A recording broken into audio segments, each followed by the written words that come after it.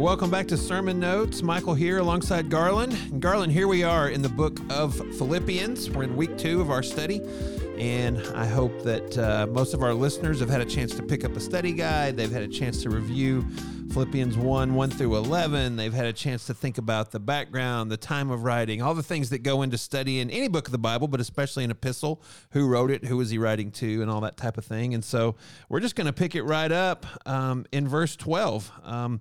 Paul's writing to this church in Philippi, and he lets them in a little bit on his circumstance. Yeah. Philippians, as we've noted, it's just a very, very personal letter. And so if you're studying Philippians and reading through Philippians in your small group, then one of the things that's of course worth noting is the verbs. We talk about verbs all the time. Verbs, they carry a lot of freight in Hebrew and Greek. And so just notice the first persons of this first section. And really, we had to break these passages down, somewhere, and we have maybe an unfortunate kind of break in our talk series in Philippians chapter 1. And we'll talk about that just a second, maybe where the break should be. I know why we did that. We really want 21 and following. Whoever's teaching that week wanted to make sure they got that. Yeah, we want to make sure 21, for me to live as Christ, to die as gain, get center stage in a sermon, and totally rightly so. Like, I totally love that.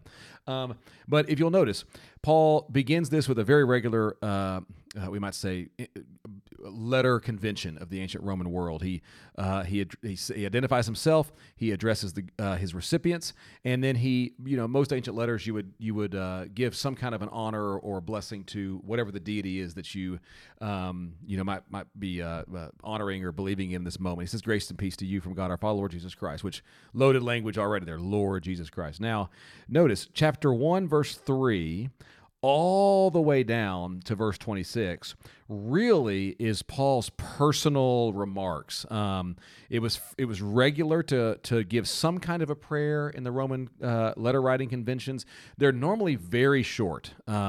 So what we would expect is Paul to say, Paul and Timothy, and then to these people, grace to you from God, and then some kind of a prayer. I think if this is the Roman world, I thank Poseidon that I traveled safely. Something short. Well, look at what Paul's done. He's given us a lengthy section of what his prayer looks like, verses 3 through 11, and Clark taught that last week and really dove us in also to just what it looks like to pray for people that way. That was really effective, the close of his talk last week. But then verse 12, frequently you then say, let me tell you how things are, I made it safely, and all is well. Something short and sweet like that.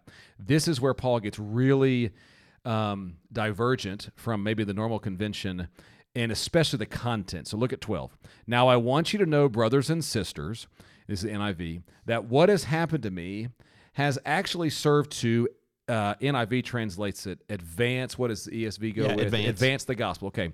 It's a very particular play on words. In fact, the Greek word for advance or progress, and the Greek word for a hindrance or something in my way, is the exact same word in every way except one letter difference in the middle of the word. And so you could barely even hear, it's an S, it's a sigma, S sound. You can hear it, but it's just this one letter that changes the meaning from hindrance to progress. And what Paul's about to say, every single person reading this would say, that should be hindrance. It's almost like, did the scribes translate this? Aren't you saying this is a hindrance? And right off the bat, that gives us, I think, the instruction of what he's doing here and where I'm going to take the sermon on Sunday, because Paul's perspective, I'm calling the talk gospel perspective, his perspective is such that chains, those who would oppose him, those who have wrong motives, enemies of the gospel, he has death itself, like death. He has the kind of perspective to go, no. Doesn't serve as a hindrance, as progress, as an advance of the gospel. And so we're going to drop into some hard questions on Sunday. I'm going to ask all of our people to fill in the blank on this question. What has happened to me has actually served to advance blank. What you fill in the blank with in your life will basically define the orientation of your life and your very destiny. Or we might even make it even more pointed in verse 21. For me, to live is blank. Whatever you fill the gap in there will adjust your perspective. This is where the talk's going to go on Sunday. It will affect your perspective. Paul answers that with the advance of the gospel, and to live is Christ, and everything is derivative of that. It gives him the kind of poise to write what he writes. But notice, our personal remarks actually continue all the way to chapter 1, verse 26. This is a very lengthy personal update, we might say. And so I'm going to get to cover half, and then Pope will come in next week and cover the other half. So, Garland, here's Paul, apostle to the Gentiles. He's traveled around the Mediterranean world. He's planted churches. He has wholeheartedly devoted his life to the gospel and to being obedient to Jesus. How does God let him now be sitting in jail? And what's Paul's take on that? Because I think all of us would be saying, come on, God, I did exactly what you told me to do, and yet here I am chained to a Roman guard. Break that down for us a little bit. Well, it's even, I could give an illustration even right now as we're talking about this. It's Wednesday, and for you non-sports people out there, this won't land for you. But on Monday night, the quarterback of the New York Jets, who they recently acquired, who is one of the best in his position ever, the team was filled with excitement. Tore his Achilles 4 plays into the season, out for the season, and you look at that and you go, "This is such a waste. Like, we have this talent, and now he's going to be sitting in a boot on the sideline." And if you think about Paul, and I think maybe it's hard for us to do this, to go, this person, even if you're a skeptic, everyone would acknowledge that the person named Paul is one of the most influential human beings of all time. One of the most influential leaders, one of the greatest movement creators in human history. Everywhere he went, he's leaving churches behind him. Like this dude has some serious chops in leadership, ministry, evangelism, all of the above. You would think that hearing the news that this guy's in jail would devastate him personally. New York Jets fans are devastated today because they lost their quarterback. You would think that all the Jesus fans would be devastated, and Paul himself would have his. I mean, I know my head would be down. Like, how could this happen? I would wallow. I had so much more to give, and this is why I think that's a good question. Like, your question's right on the money, because I think so often we can get paralyzed by that.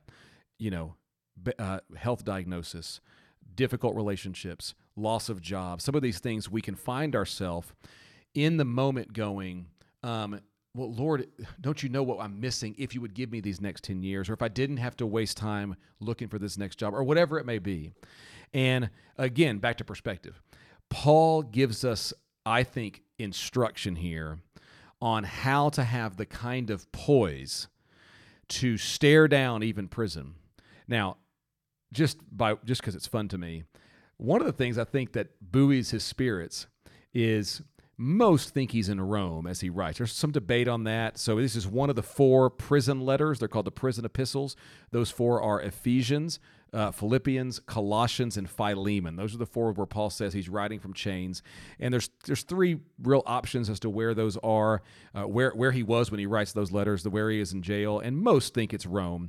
So look at his perspective. First of all, he's got Christ. To me, to live is Christ, which orients everything else. But notice how that then, I got to imagine this, he was frustrating if you're trying to tamp him down. Look at this, verse 13. He goes, well, I'm here in Rome, and man, because I'm a Roman citizen, but I'm under house arrest, they're chaining me to one of the Praetorian Guard. Praetorian Guard was it was basically a particular class of soldier that guarded generals and kings. They're we might call them the Secret Service, but it was a big group. And they're a lot of times ex-soldiers, very loyal to Rome. And Paul's like, well, one of them's going to be chained to me on shifts day and night. Well, I guess we could be here in the heart of Rome and see some Praetorian Guards get converted. And you got to imagine how frustrating it would be. You're trying to stop this gospel movement. This is a strange thing if you're a Roman, official, and you keep getting Praetorian Guards converted. You can't send them in. Who are we going to throw in there? Because this guy, this uber persuasive leader, evangelist of all evangelists, keeps persuading these guards. And so his mentality, because he has Christ first, he can even see his worst. It's kind of a Joseph moment, Genesis 50. His worst moments, he's able to somehow see them, and not some saccharine like we do, silver lining. It's all going to work out. It all works out. Not some saccharine. He knows he's in chains. He's not being fake about it, but he's able to see it and not go to despair, and even to then see how God, in the Joseph story, you meant this for evil, but God caused it to go for the salvation of many. Paul just gets it, and I'm going to try on Sunday at least to say we can get this very same thing. I don't think Paul thinks that he's some brilliant expert. I don't think he thinks he's read the right book or done the right steps, the 7 steps to being the guy with this amount of poise. I think he really believes that chapter 2, 6 to 11 happened, that Jesus really is this kind of king, and he says, that was enough for me, and everything else becomes derivative to that. So the challenge for me and you and our church, I guess, this Sunday is whatever you fill that blank in with, it will determine your amount of poise. Yeah. Is whatever goes in that blank going to sustain me right when things don't go the way I hope? Mm-hmm. And everything else will tether you to circumstances. Right. Everything else. Right. Even good things you fill the blank in with will necessarily mean circumstances will dictate your amount of poise. And Paul has a resurrected king who rules and reigns over the world, and he goes, oh. So I'm going to call this, I'm going to state my talk this week with what-if statements. So what if this, what if that? And the last one is what if we knew Paul's secret? And I'm trying to be provocative with that, obviously, because I don't think it's a secret. I think Paul's pretty open with it. Yeah. You would pay for this kind of intellectual capital. He's just giving it away. So I kind of hope we can learn from Paul here this week, because he's actually just going to say, I'm nothing special. It's not because of me. Let me point this back to Jesus. So I love Philippians. I'm sure it's coming across. I know a lot of people love Philippians because it's a place I think we turn to regularly, and with good reason. Man, it's awesome. Yeah, even the subtitle of our study, Pursuing Authentic Joy. Yeah. Man, who doesn't want that? Well, Clark keeps calling it a fight for joy, which might tell us more about the mood Clark said lately, the fight for joy. Well, one of the reasons that our loyal Sermon Notes listeners come back again and again is to hear what's not in the sermon. So, Garland, what's something interesting or something that you just had to say, man, I want to talk about this, but it's just not going to make it to the Sunday morning presentation? Yeah, there's really not a ton, just grammatically, word study wise, that I don't think is gonna. At least I'll have some kind of mention in the sermon. That's good. That's good this week. There's a couple things you may have question marks about in your small group. I think one may be just the question of what about he says, well, there's people preaching Christ out of false motives. What do we do with that? And I think it might be helpful if you do get that question or if you're processing through that. Paul's going to distinguish a couple different kinds of groups, we might say. We actually spent a little time talking about this in our Monday morning meeting where we talk about all these things. He seems to have a pretty generous spirit here when the right message is preached, but maybe with suspicious motives and maybe people don't quite understand and they haven't wrestled it all the way to the bottom of the gospel message, but it seems as if the message of the gospel is still clearly going out. He has some charity for that, at least it seems in chapter 1. He goes, well, what does it matter? Now, granted, this is still personal remarks, okay? So maybe he's just giving his personal perspective. But when we get to chapter 3, he is no longer very charitable. He's going to call the group here language that it's pretty striking even in translation even now, and it was way more striking then. He says, but beware of the dogs. Beware of the evildoers, the mutilators of the flesh. And this in chapter 3 seems to be, and there's debate on exactly what it is, and we'll get there when we get to chapter 3. This seems to be a perversion of the gospel message, and he comes out much stronger there. So if somebody asks in your group, like, so what do we do with, such and such teacher or church, and what if their motives are wrong? Paul seems decently charitable to that, or at least he seems personally charitable to that, as long as the gospel message is not corrupted in some way. But when the message gets messed up, I think he comes out pretty strong always. He comes out swinging on that. I mean, we did discuss it on Monday. So anything you'd add to that, or just personally even? No, I like the way you framed that. And I think what it probably looks like for us in a real world situation is maybe there's a church or a teacher or a group that we don't really like their style. We don't really like the way they do it. But at the end of the day, if we ask ourselves, are they following Jesus? Are they trying to get others to follow Jesus? I think Paul would say, well, then celebrate that because Christ is being proclaimed, even if they don't do it the way we would do it. Right. But I do think Paul definitely, not just in Philippians, but in all of his letters, we always think about Galatians where he says, even if an angel comes and perverts the gospel, let him be accursed. Yeah. So, I agree. The message is at the heart of it. He cares more about that, I think, than rivalry. He'll say that in 1 Corinthians about Apollos. Hey, listen, I know y'all love Apollos right now. Hey, I love Apollos. He seems very open to humans having some, maybe getting it wrong occasionally about their motives about it. But when it comes to the message, he gets feisty about that. Yeah. Another thing that may just come up, and it took me some just wrestling through it, and whether you read it through and think it or not, there's a strange, it gets, most translations get a paragraph break here, and it may make you wonder why. Somebody may ask it. You may just gloss right over it. But in 18, he says, but what does it matter? The important thing is in every way, whether from false motives or true, Christ is preached, period. That's how the NIV puts a period there. And he says, and because of this I will rejoice. Paragraph break. Oh, yes, and I will continue to rejoice. And I think that does make some people go, and commentators do discuss this. What's going on here? And I think maybe the simplest thing is, and by way of, in case somebody asks it, or just by way of, it's not going to be in the sermon, but it's just interesting. This is a grammatical feature, I guess. Notice the shift in tense. What follows this is all future tense verbs. So Paul has been describing his present reality, we might say, and then he ends that with, because of this I rejoice. But notice the switch in tense to a future tense. I will, for I know that through your prayers, what it will turn out for my deliverance. I expect that I will in no way. All of these are future tense verbs. They have a different convention of how they're expressed in Greek, and they all come, when you hear future tense, they all have a very similar thing in rhythm and cadence with the lettering of how they form future tense.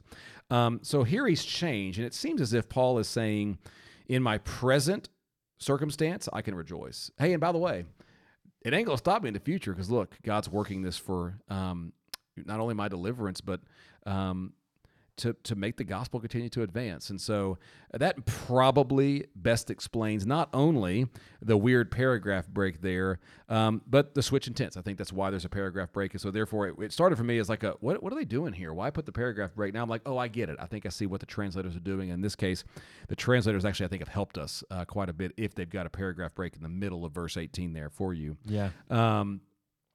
The only other thing would be that might be worth spending some time talking about is, how does the ESV translate the end of 19? Will turn out for my deliverance. Okay, I thought it would. Do you have a footnote? Nope. Yeah, NIV puts a footnote and gives us that it says or vindication or salvation. It is the word that we almost always translate as salvation. And we had a professor that had a little mantra. You want to give them the mantra? He would always say, every time you see the word saved, it doesn't mean saved. Yeah. When you get saved, when you accept Christ. So this then creates a kind of question. So it could be that Paul's meaning saved from this prison. Or he may have some broader understanding of what it looks like to experience the joy of walking in our salvation as more than just a decision moment kind of thing. And no matter how you slice it, either way, I think our professor's point is well taken. I think oftentimes we see saved, immediately think walk the aisle, accept Christ. And I do think there's probably, I'm channeling Tommy Nelson there, old Tommy Nelson joke. So there's probably, we just need to have a little bit more nuance, and this gives me a chance to bring it out for our listeners at least, because all the translations I can think of, they just changed the word in translation to deliverance. They're making an interpretation for us. He means escape from prison, delivered out of prison. And it might be helpful just to use the word as we always translate it, and let us squirm a little bit and just know when you see the word salvation, there's a wider range, we might say, to that idea. And this is as good a time as any, I guess, to bring that up. And that's about the only things in this that are really maybe troubling, besides the paragraph break. So really, I should, and this is just me putting my cards on the table, I should be teaching 21 and following. I should get that passage. Instead, we gave it to Pope. Pope's going to get that? I could not be more jealous. But really, the personal remarks continue I'm obviously joking. I love Pope. He'll do a great job.